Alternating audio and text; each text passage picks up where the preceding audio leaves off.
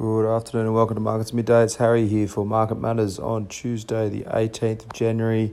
At the moment, we've got a strong day for the market today, up 22 points. That's plus 0.3% to 74.40. We were as high as 74.45 about half an hour ago, but tracking up pretty nicely today, hanging around that intraday high at the moment. In terms of the stocks, JB Hi-Fi, JBH is up 7.1%. We'll talk about that one in a second. Liontown Resources, LTR, is up 6.33%, and Imugene, IMU, is the ticker for that one. That's up 5.63%.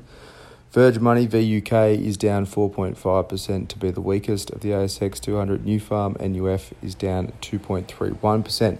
And Zipco, Z1P, is down 2.11% so far. Despite Zip being a bit weak, the sector leader is the technology sector. That's up 1.25%. Materials, they're up was 1.08%. Utilities is the weakest, down 0.47%, and industrials down 0.18%. Financials are down a little bit today as well, down 0.1% so far. That's despite the ASX being up. So one of the big sectors weaker, but the ASX doing pretty well across the board so far. JB Hi-Fi, JBH is the leader today, up 7.1%. Like I said, they've had a strong second quarter sales announcement. They've also put out some preliminary first half earnings pre-audit.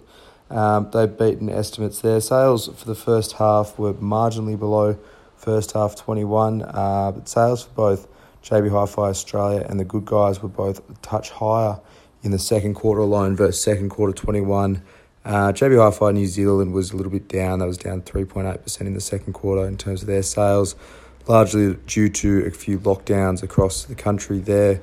EBIT is expected to come in down 9.1% versus first half 21. Remember, that was an absolute cracker first half for them. That was sort of peak lockdowns. You had people spending a fair bit of coin online back then. So down 9.1% is sort of not too bad and a little bit and beat expectations, but it smashed the first half 20 numbers. Then the CEO spoke to households boosting tech and appliances, upgrades to those two as driving the performance, while costs and supply chain issues appear to be less cumbersome than first thought.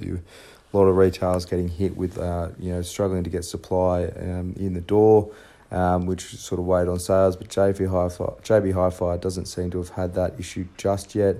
Perhaps in the first half, the last month or so, since the end of the first half, it might have been a little bit worse. But for now, the numbers look pretty good. It's also helped Harvey Norman higher HVN, as you'd imagine, a comparable sales figure for those guys. You would expect a decent result if JB Hi-Fi is printed like they have today. CIMIC, CIM, that's up 1.3%. The contractor, they've secured two meaningful pieces of business today. BHP has selected CIMIC for a $100 million contract.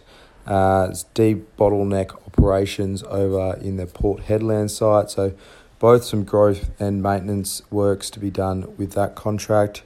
CIMIC's CPB contracting business has also won the $132 million Augusta Highway duplication.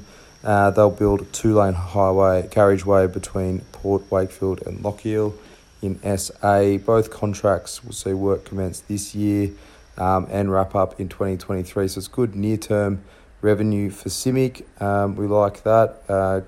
Shovel-ready projects that they'll be underway before the end of this year. Hopefully, if they've done the numbers right and their margins can hold up, that'll trickle into earnings. So the market's liking that one today so far. Looking around Asian markets, Japan's Nikkei, that's up 0.44%. That's a little bit better than our market so far. US and futures are pretty light on in terms of volumes at the moment. They had a holiday overnight. S&P is up 4 bips and Dow is up 12 bips, but the Nasdaq is down just 1 basis point. So pretty small moves either side of evens so far. Not a lot of data in the US tonight, but we will see the UK unemployment coming in at, they're expecting that at 4.2%, but that's flat on the last print there. But for now, that's all for Markets Midday. Look out for the afternoon report. Cheers.